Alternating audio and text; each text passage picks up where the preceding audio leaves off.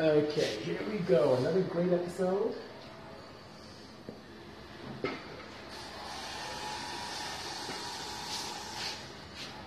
Good afternoon, everyone. Thank you for joining us this wonderful afternoon on Tuesday, another great Tech Tuesday here. And I'm at a very special location. We are in North Hollywood at Emery Motorsports. Hello, CP. Hello, Supercar. Thanks for joining us again.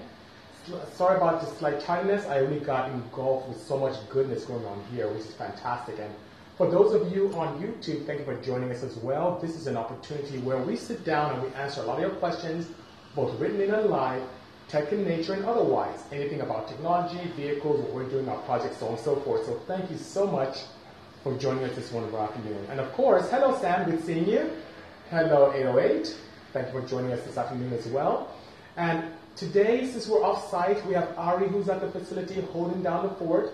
So today we have Hedy right there, and she's right there. She's waving. There you go. She will be answering the questions today. And we'll have an opportunity to provide all the information you guys asked of, and hopefully I can get to all your questions properly. And then when we're done, we will have an opportunity to interact with the proprietor of this lovely establishment, Rod Emery. And after the program, when we're done, I have a sneak peek for you guys. Something very exciting for all of you here on Instagram Live. So thank you so much. Hello, that Joe guy. Hello. And that's Rod going by right there.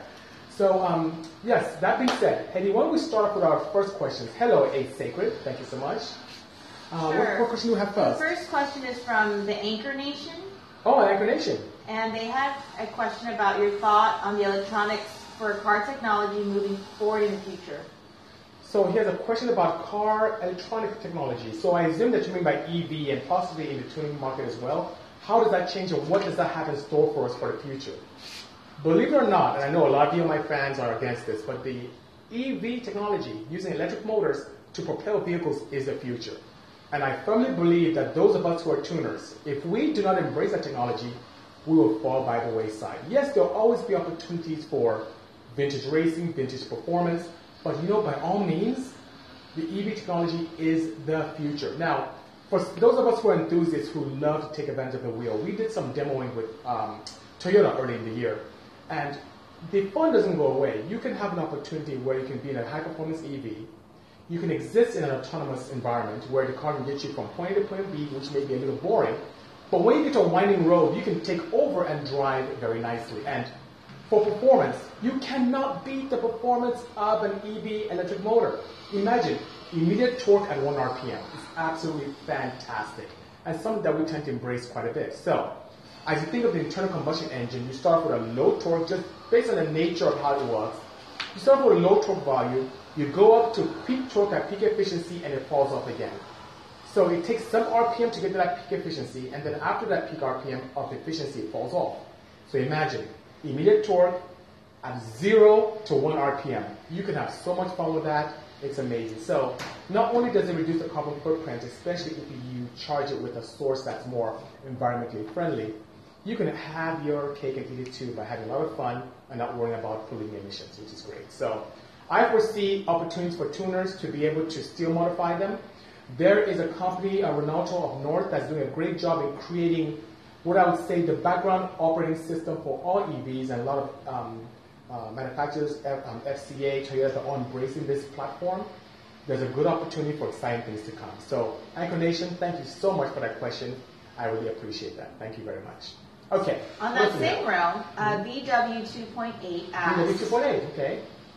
what do you think autonomous cars will have in the car culture? Do you think more people will be reluctant to give that feel of driving a car away to get a lower insurance rate? Also, do you think it would mark the end of the car culture, being that insurance will raise rates to non-autonomous cars? So that's a great question about autonomous cars and how it can affect car culture. And I don't see that as a way of totally eliminating that. Now, of course, in the automotive community, especially as I spend time at consumer electronics shows all across the world, I'm starting to notice that the horsepower of the future seems to be interaction with the vehicle, almost like a human-vehicle interface. And that seems to be more and more interesting for the younger crowd. But there's still many of us who are still hardcore enthusiasts, and by all means, will continue to embrace speed and having fun. So, yes, there may be lower insurance rates with those vehicles that are autonomous in nature, Yes, there may be slight penalties for those who continue to drive cars that are not autonomous, but I'm telling you, based upon what I've seen with the OEMs, there will be opportunities where people can take control of the reins when needed, especially when you come to a winding road. There's a lot of fun. And when you're doing something boring, like going to the supermarket, going to service, going to church, just going out somewhere, by all means, the vehicle just drive you there. Hell, if the car needs servicing at a place like this, guess what? The car can take itself to service and get service and come back to you. There will always be a place for enthusiasts, for driving, for car culture, no matter the propulsion system. So I hope that answers your question properly. Okay. Next Yes, question. I think a sacred mark, yes, you're absolutely correct. He says so many wrong drivers with black boxes couldn't imagine having to deal with that back in the day. And you know what? That happens. And you will always have an opportunity where tuners are given this challenge of, oh my God, we cannot crack this code, we can't modify this. It happened with OBD1, with OBD2, with, so much CAN bus, but we're still able to do that. And the autonomous opportunity, EV engines give us even more opportunities to have a lot of fun and do great things. So thank you so much. Thank you, Cliff. I appreciate that. Absolutely, Max Bruce. Good to see you, by the way. Thank you so much. So, you have another question, Next Hetty? question. Yulito Yulia 94. Yulito Lulio 94. Yulia 94. Okay, hope you're there. Thank you, It says, Jules. the most cost-effective, what's more cost-effective? Okay. Buy a built engine kit and swap a factory, or take factory to a speed shop and have it built? Okay, so he's asking what's more cost effective. To get an engine that's already built, and sometimes you can get them in crate motor applications, and putting that in, or taking your stock engine and also getting that built. What's cheaper? It depends. If you're looking at a crate motor like what FCA has with Dodge, and FCA is the Fiat Chrysler Automotive Group, those guys have this. You can buy a Hellcat engine for, I think it's less than $20,000 with warranty, complete ECU pedal, all that good stuff, driver wire. Well, that's pretty cost effective compared to trying to build from scratch, taking a factory Mopar and trying to get pistons, rods, being able to modify the heads, valve train, turbocharger or supercharger, and getting it to the same 700 horsepower. So, in that case, yes. But if you're looking at, let's say, what many of you out here do, taking an inline-4 engine and looking for an engine that's already built from a very well-known tuner and throwing that in, which would cost you $20,000 to $30,000, or being able to take one out of your engine, getting pistons from, let's say, Trom for like $500, getting rods from like BC Moto for like $350, buying bearings for a bearing set from us. I think we have a bearing set for $120 or so. It becomes a lot more cost effective. So that being said, depending on the engine and depending on your goal, many times it's easier to build something yourself versus dropping in. But if you have something where a manufacturer has put a lot of effort into designing a high performance package, that could be cheaper. And we have that from, I think, Hyundai did it once. We definitely have from Chevy, from FCA, and from Ford, which is very, very nice. So I hope that answers your question properly. Thank you so much for asking that indeed. Perfect. Okay, what else do we have, Eddie? Fox Design, etc. Fox Design, I think you're here. He said, BC, I'm needing Purell recommendations, weight and change durations on a rebuild B18C1 with a Jackson supercharger. I only have 80 break-in miles on the rebuild. Okay. Plans for a secondary vehicle, not track, and will be getting a final tune soon. Okay, Thanks. so thank you so much for that question, Fox. By the way, Rain Man, yes, I will save this live. You'll see it here on Instagram for 24 hours. Sam as well, you'll see this for 24 hours here on Instagram Live. Then I upload it to YouTube to the BC Moto channel. So you can go on YouTube, type in BC Moto, you can join and become one of the followers on that feed, and you always get alerts on what we're doing. And then, for those of you who like to listen to this when driving, on the toilet, when you're having a time to walk your dogs or at the gym, we have this also live on available on podcasting. So you can go on iTunes, search for BC Moto, on Anchor or Radio Public, and you can by all means at any time do that. So now, going back to Fox's question, he has a built engine. He wants to know what recommendation I have for Pure Oil. And Pure Oil is one of the oils that I find extremely appealing. Of all the compounds I've tested, and as a chemical engineer, I've tested them all, this compound is absolutely superb. So I love the guys from Pure Oil. They're doing great things. Cooler oil temps, more protection, higher shear stability. Imagine just an amazing anti-chemical and anti-heat function. Low evaporative function is fantastic. So since you only have 80 miles on the engine, I would not encourage you to immediately switch over to a pure synthetic. What I would ask you to do is have an opportunity to get some Pure Oil that has high zinc, it's very important for your valve train, the Purell Onyx, which is a braking oil, put that in, break it in for another 1,000 miles or so, then drain it out and put in Purell 530 or 1040, depending on your bearing clearances. If your bearing clearances on the mains and rods are in the teens, you by all means, 1,500,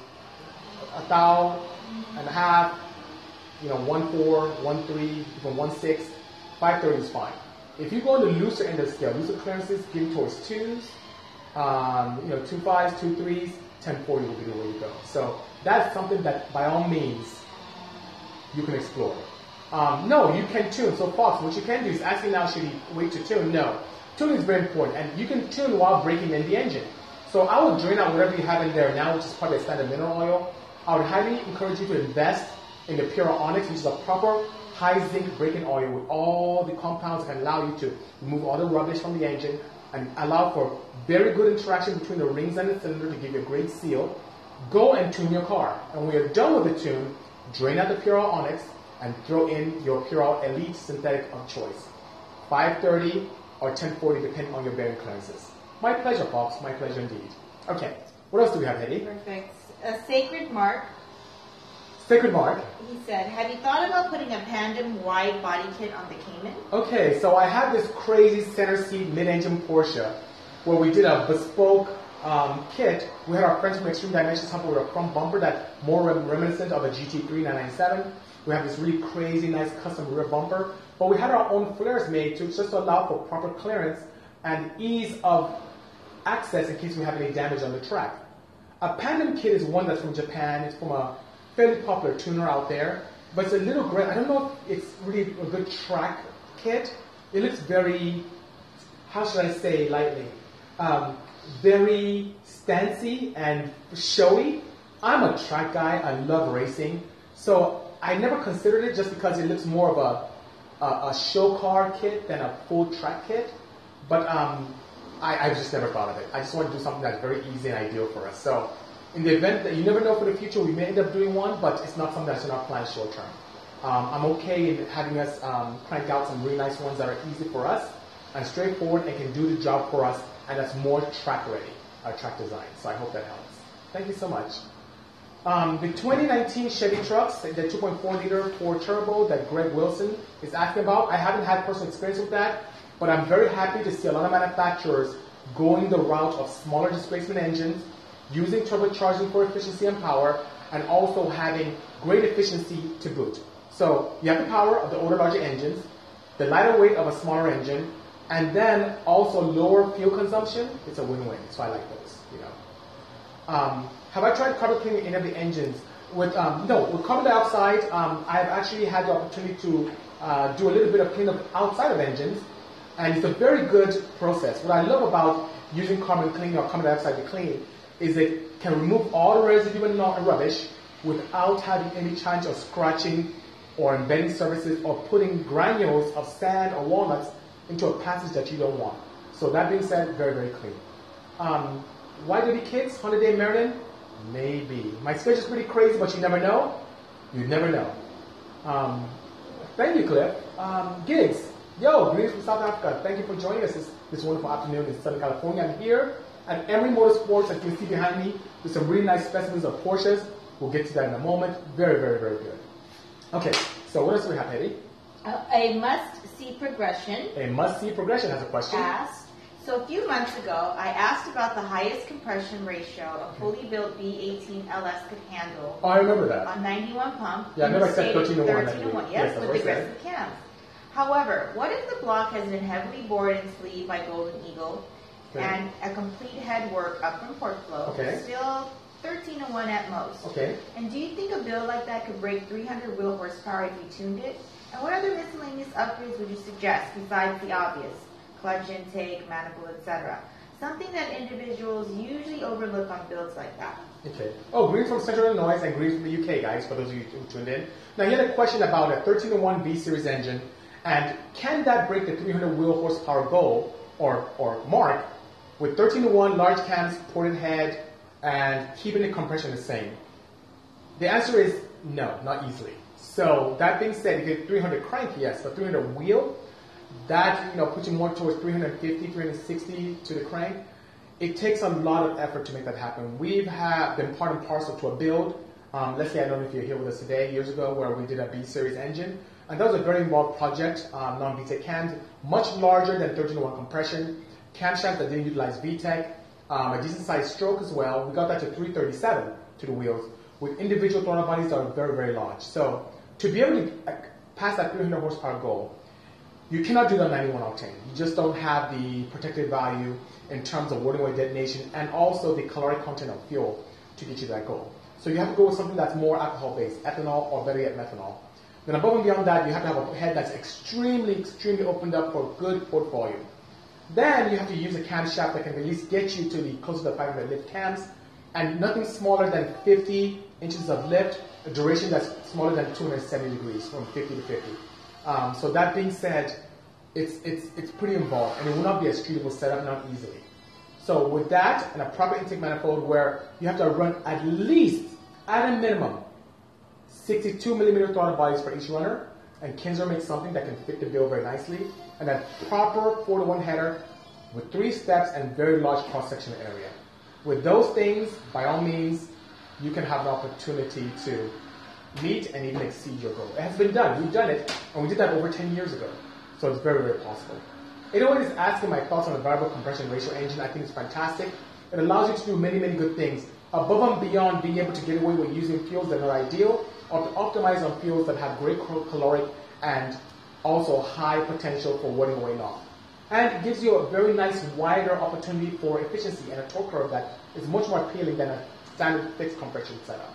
And I know Renault has been doing that for quite a while. Nissan has been digging deep into that technology as well. Thank you, OG. You never know. Right now, it's really crazy. If you're waiting to wait to the end of the year, it may happen, by all means, you know. Okay, so we have so many questions. Heidi's giving me the eye that Ari always gives me. So, Heidi, what questions do we have following up now? Sure. So, Falsy9. Falsy9. Any advice on building my own rotor and brake pads with CNC? Okay, so he's asking any advice on building his own rotors and pads using a CNC.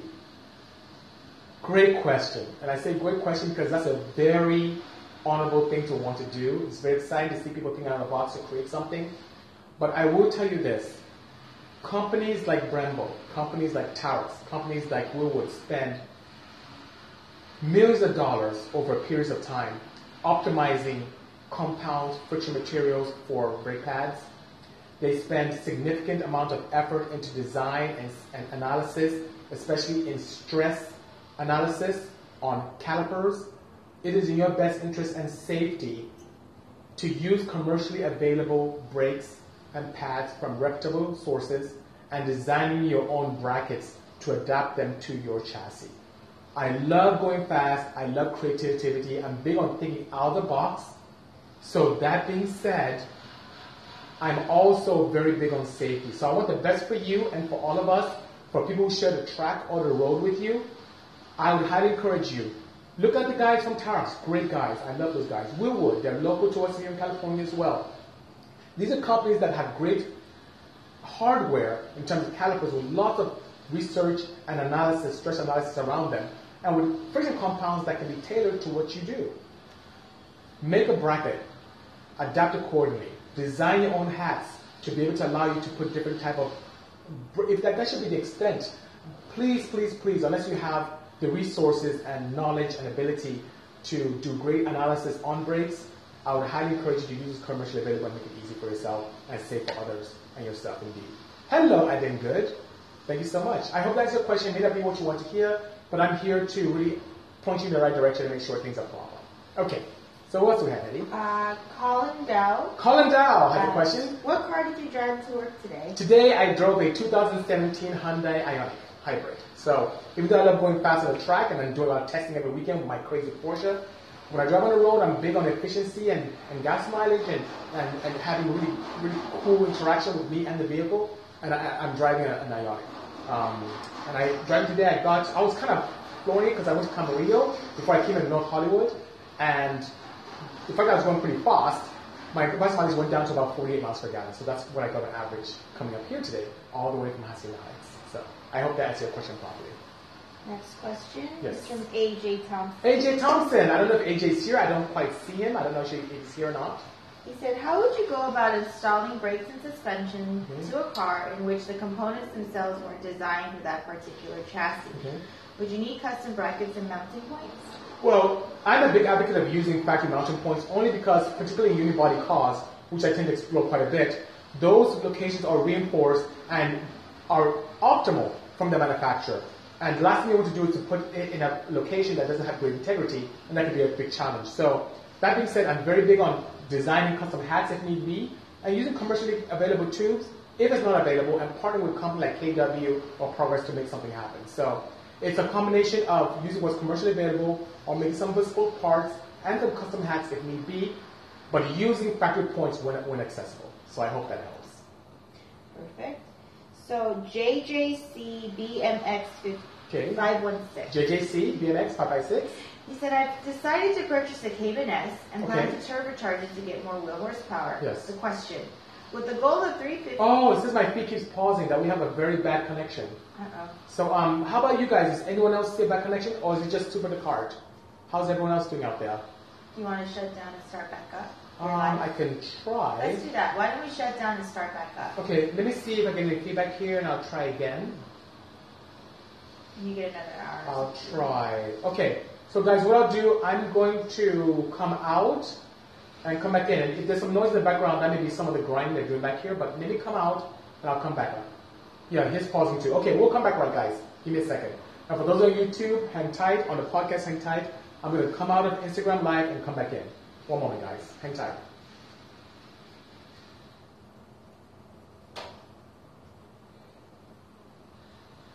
Okay. I have a really good signal here, so let's try again. Live. Start. Check connection. We are live. Okay. So hopefully you guys can hear me better this time. I had to leave and come back in for those of you on Instagram Live, so kindly forgive the interruption that was coming in from time to time. So that being said, hello Joey. Joey, how do I sound? Is this clear, or are we still kind of messed up here? 1992 says a thumbs up. I think we're good. Jeremiah is here as well. Thank you so much for joining, guys. How is my connection now? I heard it was very bad before, a moment ago. Waiting to hear back. It sounds good. Thank you so much, Joey. Appreciate that. Derek says good. Thank you, Jen. Hello, Mark. Good to see you again. Very clear. Fantastic. Sorry about that earlier, guys. You know, technology, our friend and our worst enemy. Okay. So that being said, we're now 22 minutes into our interaction this afternoon. Hola. Greetings. Thank you for joining us. Ruben, this afternoon. Great connection. Thank you, John, so much. It's fine. Thank you, Mark. Appreciate that. Thank you so much. Okay. So, hey, what other questions do we have? So, JGC BMX 516. Okay, BMX 516. He said, what do you recommend for the best reliability and performance with a goal of 350 on stock internals for a Cayman S? And he plans to turbocharge it. Okay, that will be the kit we have coming out later in the year. So for all of you who have any 987 KMSs, especially those that are 9871, by all means, from Bisimoto, expect by the third quarter of this year to have a very easy plug-and-play bolt-on twin turbo kit using components from my friends at Turbonetics, and making sure that everything, reliability is very important to me. I love going fast, but reliability is number one. So third quarter this year, we will have something for you that will meet and even exceed your goal reliably. And you have the capability of doing pump gas or even E85. So hang tight. So we'll have the opportunity to be able to do that. Okay, guys? Okay. So thank you so much for that question. Appreciate that. Next question, AJ Thompson. AJ Thompson. He said, you said a few Tech Tuesdays ago that the Odyssey's J35 could be pushed to getting on for 1,400 to 1,600 horsepower. Yes. Would this power level drastically jeopardize reliability and longevity, especially while using steel rods and standard cranes? Furthermore, would the fully built transmission be strong enough at that torque level, especially if the given vehicle is all-wheel drive? Okay, so to answer your question about the J35 in the Odyssey, yes, it's very possible to make four figures easily and eclipse what I've done so far. My challenge, AJ, are the main caps on the bottom of the block. They're not extremely robust. They have two bolt vanes, and we've seen some cap walk, if you ever introduce the smallest amount of detonation, which can happen, especially in high boost levels. It takes very little at high boost levels to get some kind of interaction there that can be detrimental. So that being said, something has to be done significant to those caps. And it's not just changing the main studs, it's being able to redesign the caps themselves. They can do that. Over to the gearbox. That casing does have the capability of holding a nice size set of gears with diameters that can be quite robust for the horsepower level. The challenge is the thing casting on the bell housing. So a billet bell housing is definitely something that has to be explored. In an all-wheel drive situation, you can spread that torque across the chassis a little bit better, but you need to have a very robust rear end as well to make things happen. So that being said, by all means, it is possible. Oh, you're good. You know what I'm talking about. Have fun. It's a shop. You guys are having fun. So guys, forgive me. I'm here, of course, at Emery Motorsports, and the guys here, they're working away. You can hear some great noise out there. And later on, we'll have a nice tour of this fantastic facility, which is pretty exciting. So, that being said, I hope, AJ, that answered your question properly. You can do these things, but there's no free lunch. Things come with slight penalties. You have to reinforce and over-engineer to make sure you have a reliable project. And reliability is extremely important to me. Okay. Next question Yes. is from AJ Thompson. AJ, another good question. He said, is the K24Z7 in your SI at its absolute limit for making reliable power? Oh, no. Or would the use of a stroker crank, aluminum or titanium rods, and other more modern components than the ones used back in 2011 enable it to make even more power than its current setup? Well, answer is there's a lot more. I've barely scratched the surface. I have so many projects going on, and what we did in 2011 just to get to 2004 was based upon the accumulation of my experience then into an engine that was fairly new and that wasn't quite embraced yet. But now more and more people are seeing the potential of the 9th Gen Civic. And that being said, for those who have seen that know that there's plenty more potential in it. And we play with things from time to time. I've played with even smaller turbos, larger turbochargers. But about the rods, I already started out with aluminum rods in those engines, in that engine from when it was first built. So there are many opportunities for more power and improved efficiency. We may even be testing the chassis this Thursday. So stay tuned. I'll have even more information for you, not only in terms of efficiency, but playing around with fuels of different caloric content as well. Bam, yes, if you send a Hot Wheel of my van, I'll be more than honored to sign that for you. Just send in a self-addressed stamped mailer so that I can put it back on and send it back to you. But I'll do it for you free of charge, no problem. Yes, I have quite a few B-Series camshafts in stock, primarily, B-Series VTEC. The non-VTECs, I don't have any more of those. Constructive Ruckus is asking how my EF Wagons is coming along.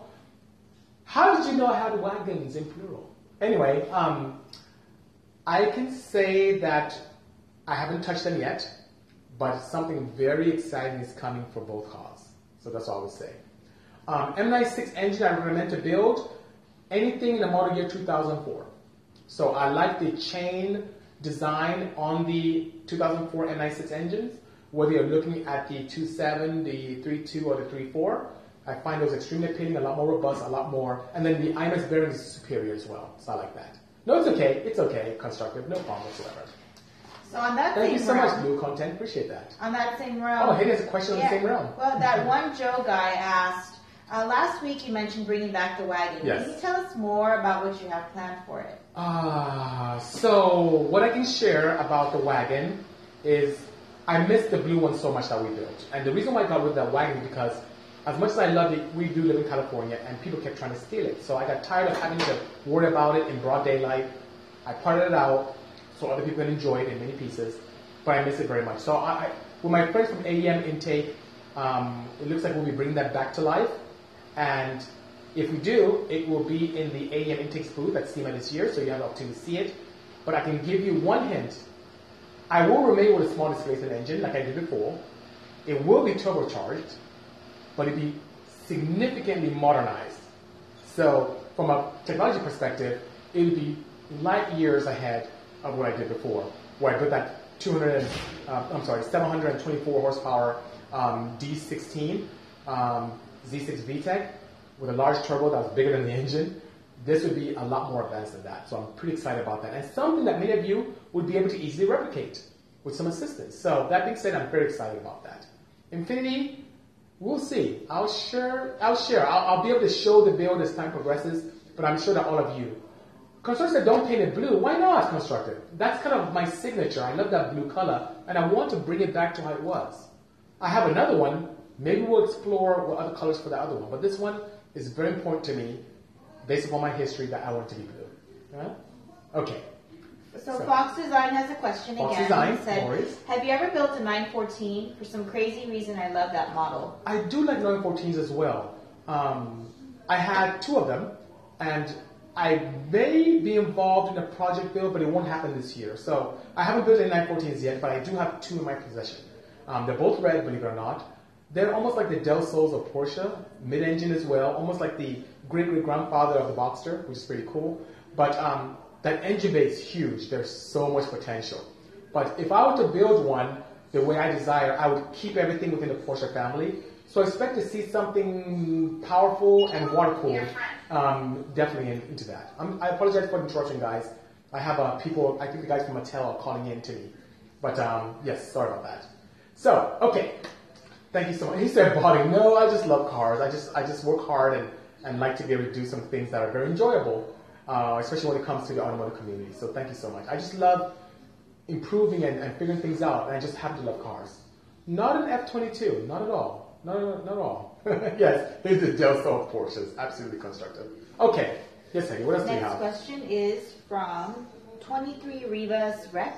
Okay, 23 Rivas Rex. Okay. Any plans in the near future to start tuning Subarus?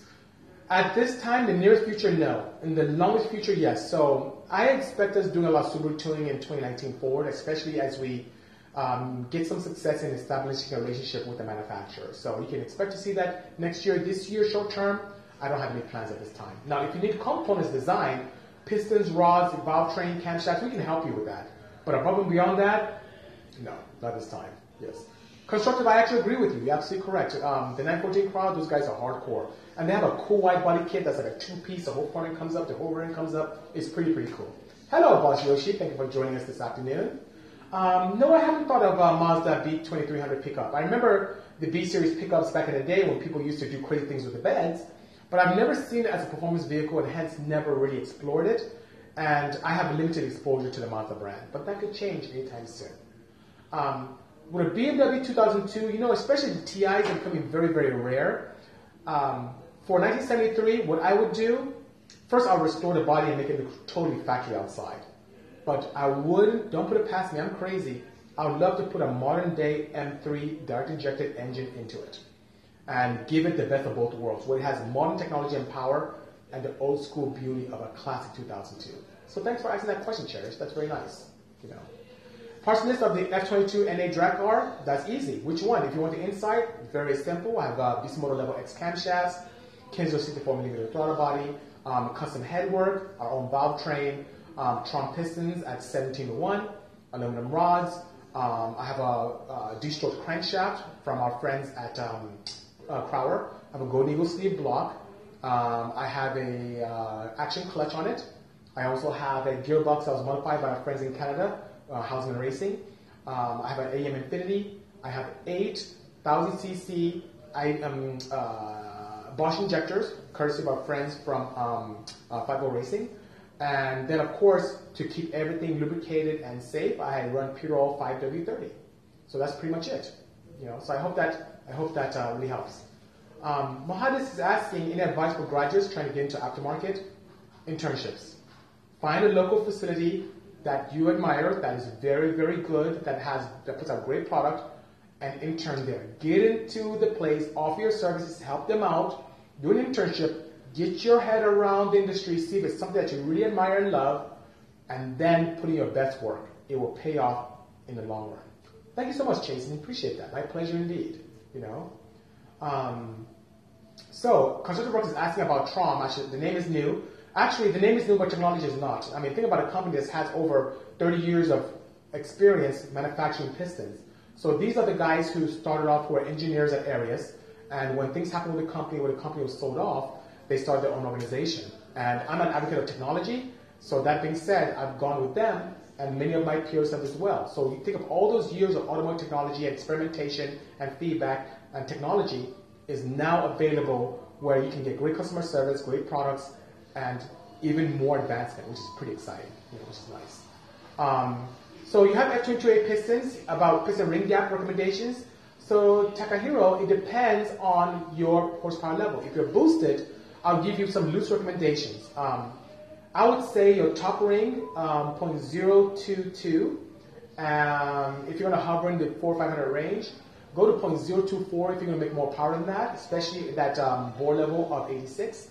And then on the second ring, go another 0.001 more gap. So, 0.023 or 0.025 depending respectively.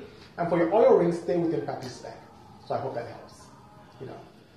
So, what else do we have, Hedy? She's giving me the eye like, I have so many questions here. We're 30, 40 minutes into our session today. Okay.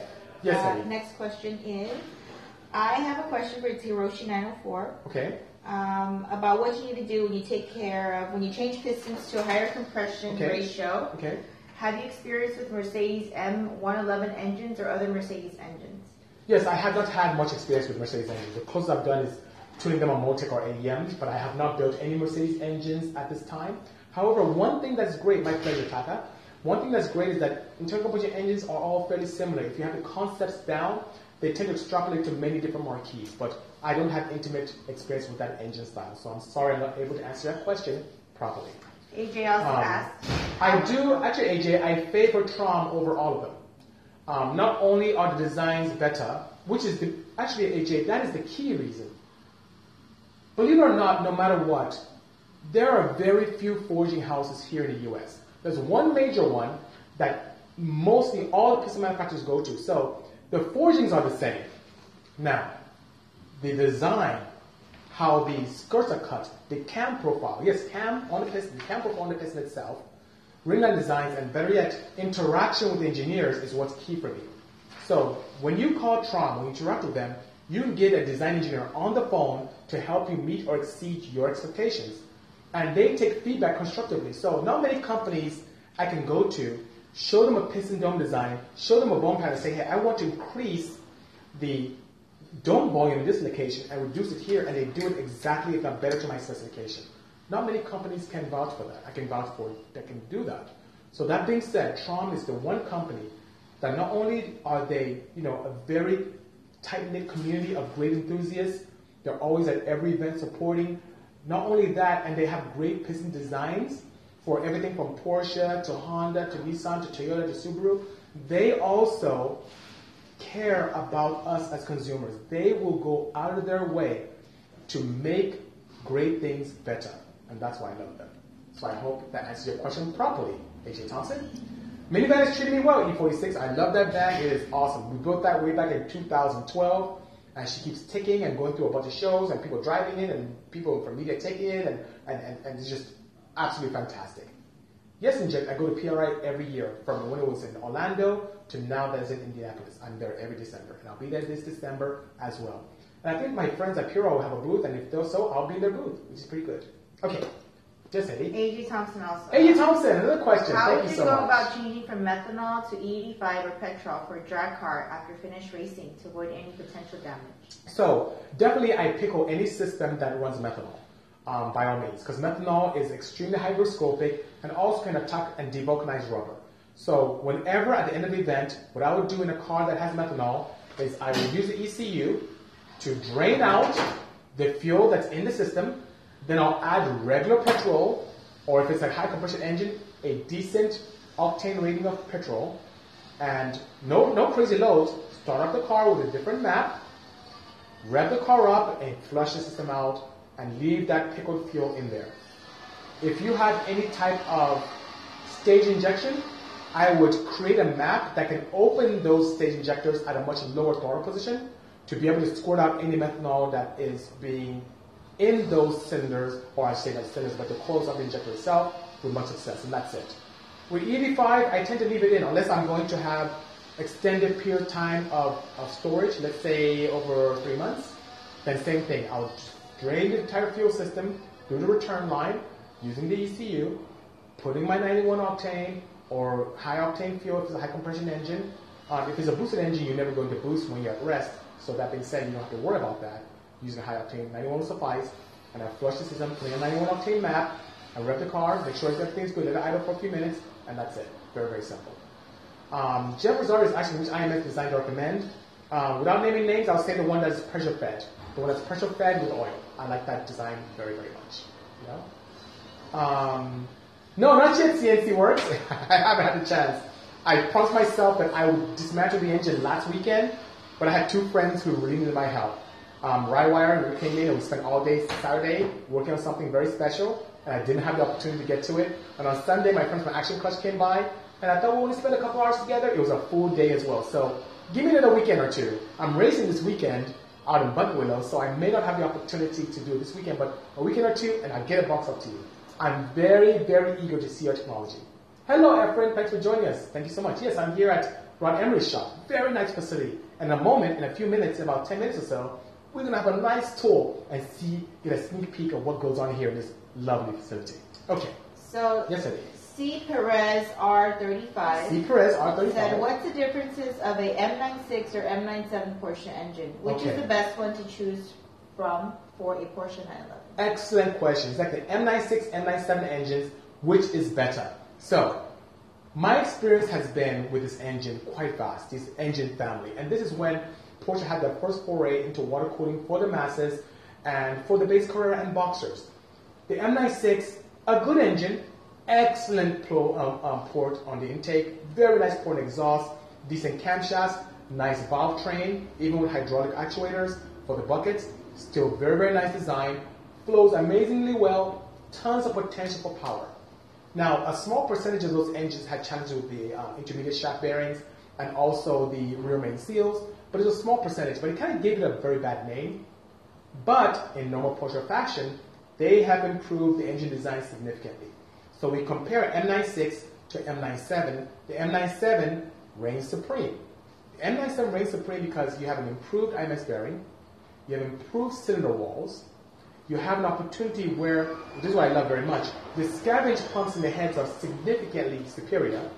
And then you look at the chain design. They went from a 5-chain to a 3-chain design with hydraulic actuators that are very, very improved. And to improve the quality of torque out of the engine, there has now been opportunity for improved valve train design. You know how the Hondas have that VTEC, where Porsche did a great job with the VarioCam, where they now have a VTEC type assembly on the intake, on the M97s, and variable cam time to give you a nice wide torque curve, which lends itself extremely well to natural aspiration and extremely well as well for boosted applications as well. So that being said, the M97, whenever you can, budget allowing, explore it. If you want to explore the M96s, by all means, I like to explore the 3-chain ones from 2004 and up. But if you have no choice, I only have an M96. The base ones are not bad as long as you address the shortcomings of the sleeves, of the INS bearing, and a little bit with the valve train. So I hope that answers your question properly. Hello, Shickberford, RFN, good to see you. Hello, Kevin's asking how you're doing, Heather. What's up, Chris? He said, what's up, Chris? Beautiful. Okay, so last question. Oh, good, beautiful. To transition into our next phase. Yes. BC, is that where they built all the 356 Porsches? Asked C. Perez R35. Yes, it is. Yes, it is. So we're going to have an opportunity to go and take a look, a sneak peek, first time ever for all of you, to get a sneak peek of this great facility. Okay. So is a 400 horsepower GSR small wheel possible? Yes, it's turbocharged, supercharged with the right components. It is possible, absolutely. So here's what we're going to do. I'm going to save this guy so you can have access to it because it's going close to our ending time. I'm going to come back in. We're going to meet Rod Emery. He's going to give us a sneak peek, unseen by any of you before, of his wonderful facility and crazy projects going on. So hang tight. Come on in a few seconds, and we'll meet Rod and see what he's been up to as this crazy mad scientist guy with 356s and Porsches and engines and all this. It's crazy. I'm sweating. It's awesome. Okay. So I'll see you guys in a few seconds. Hang tight, okay? Thank you. Cheers.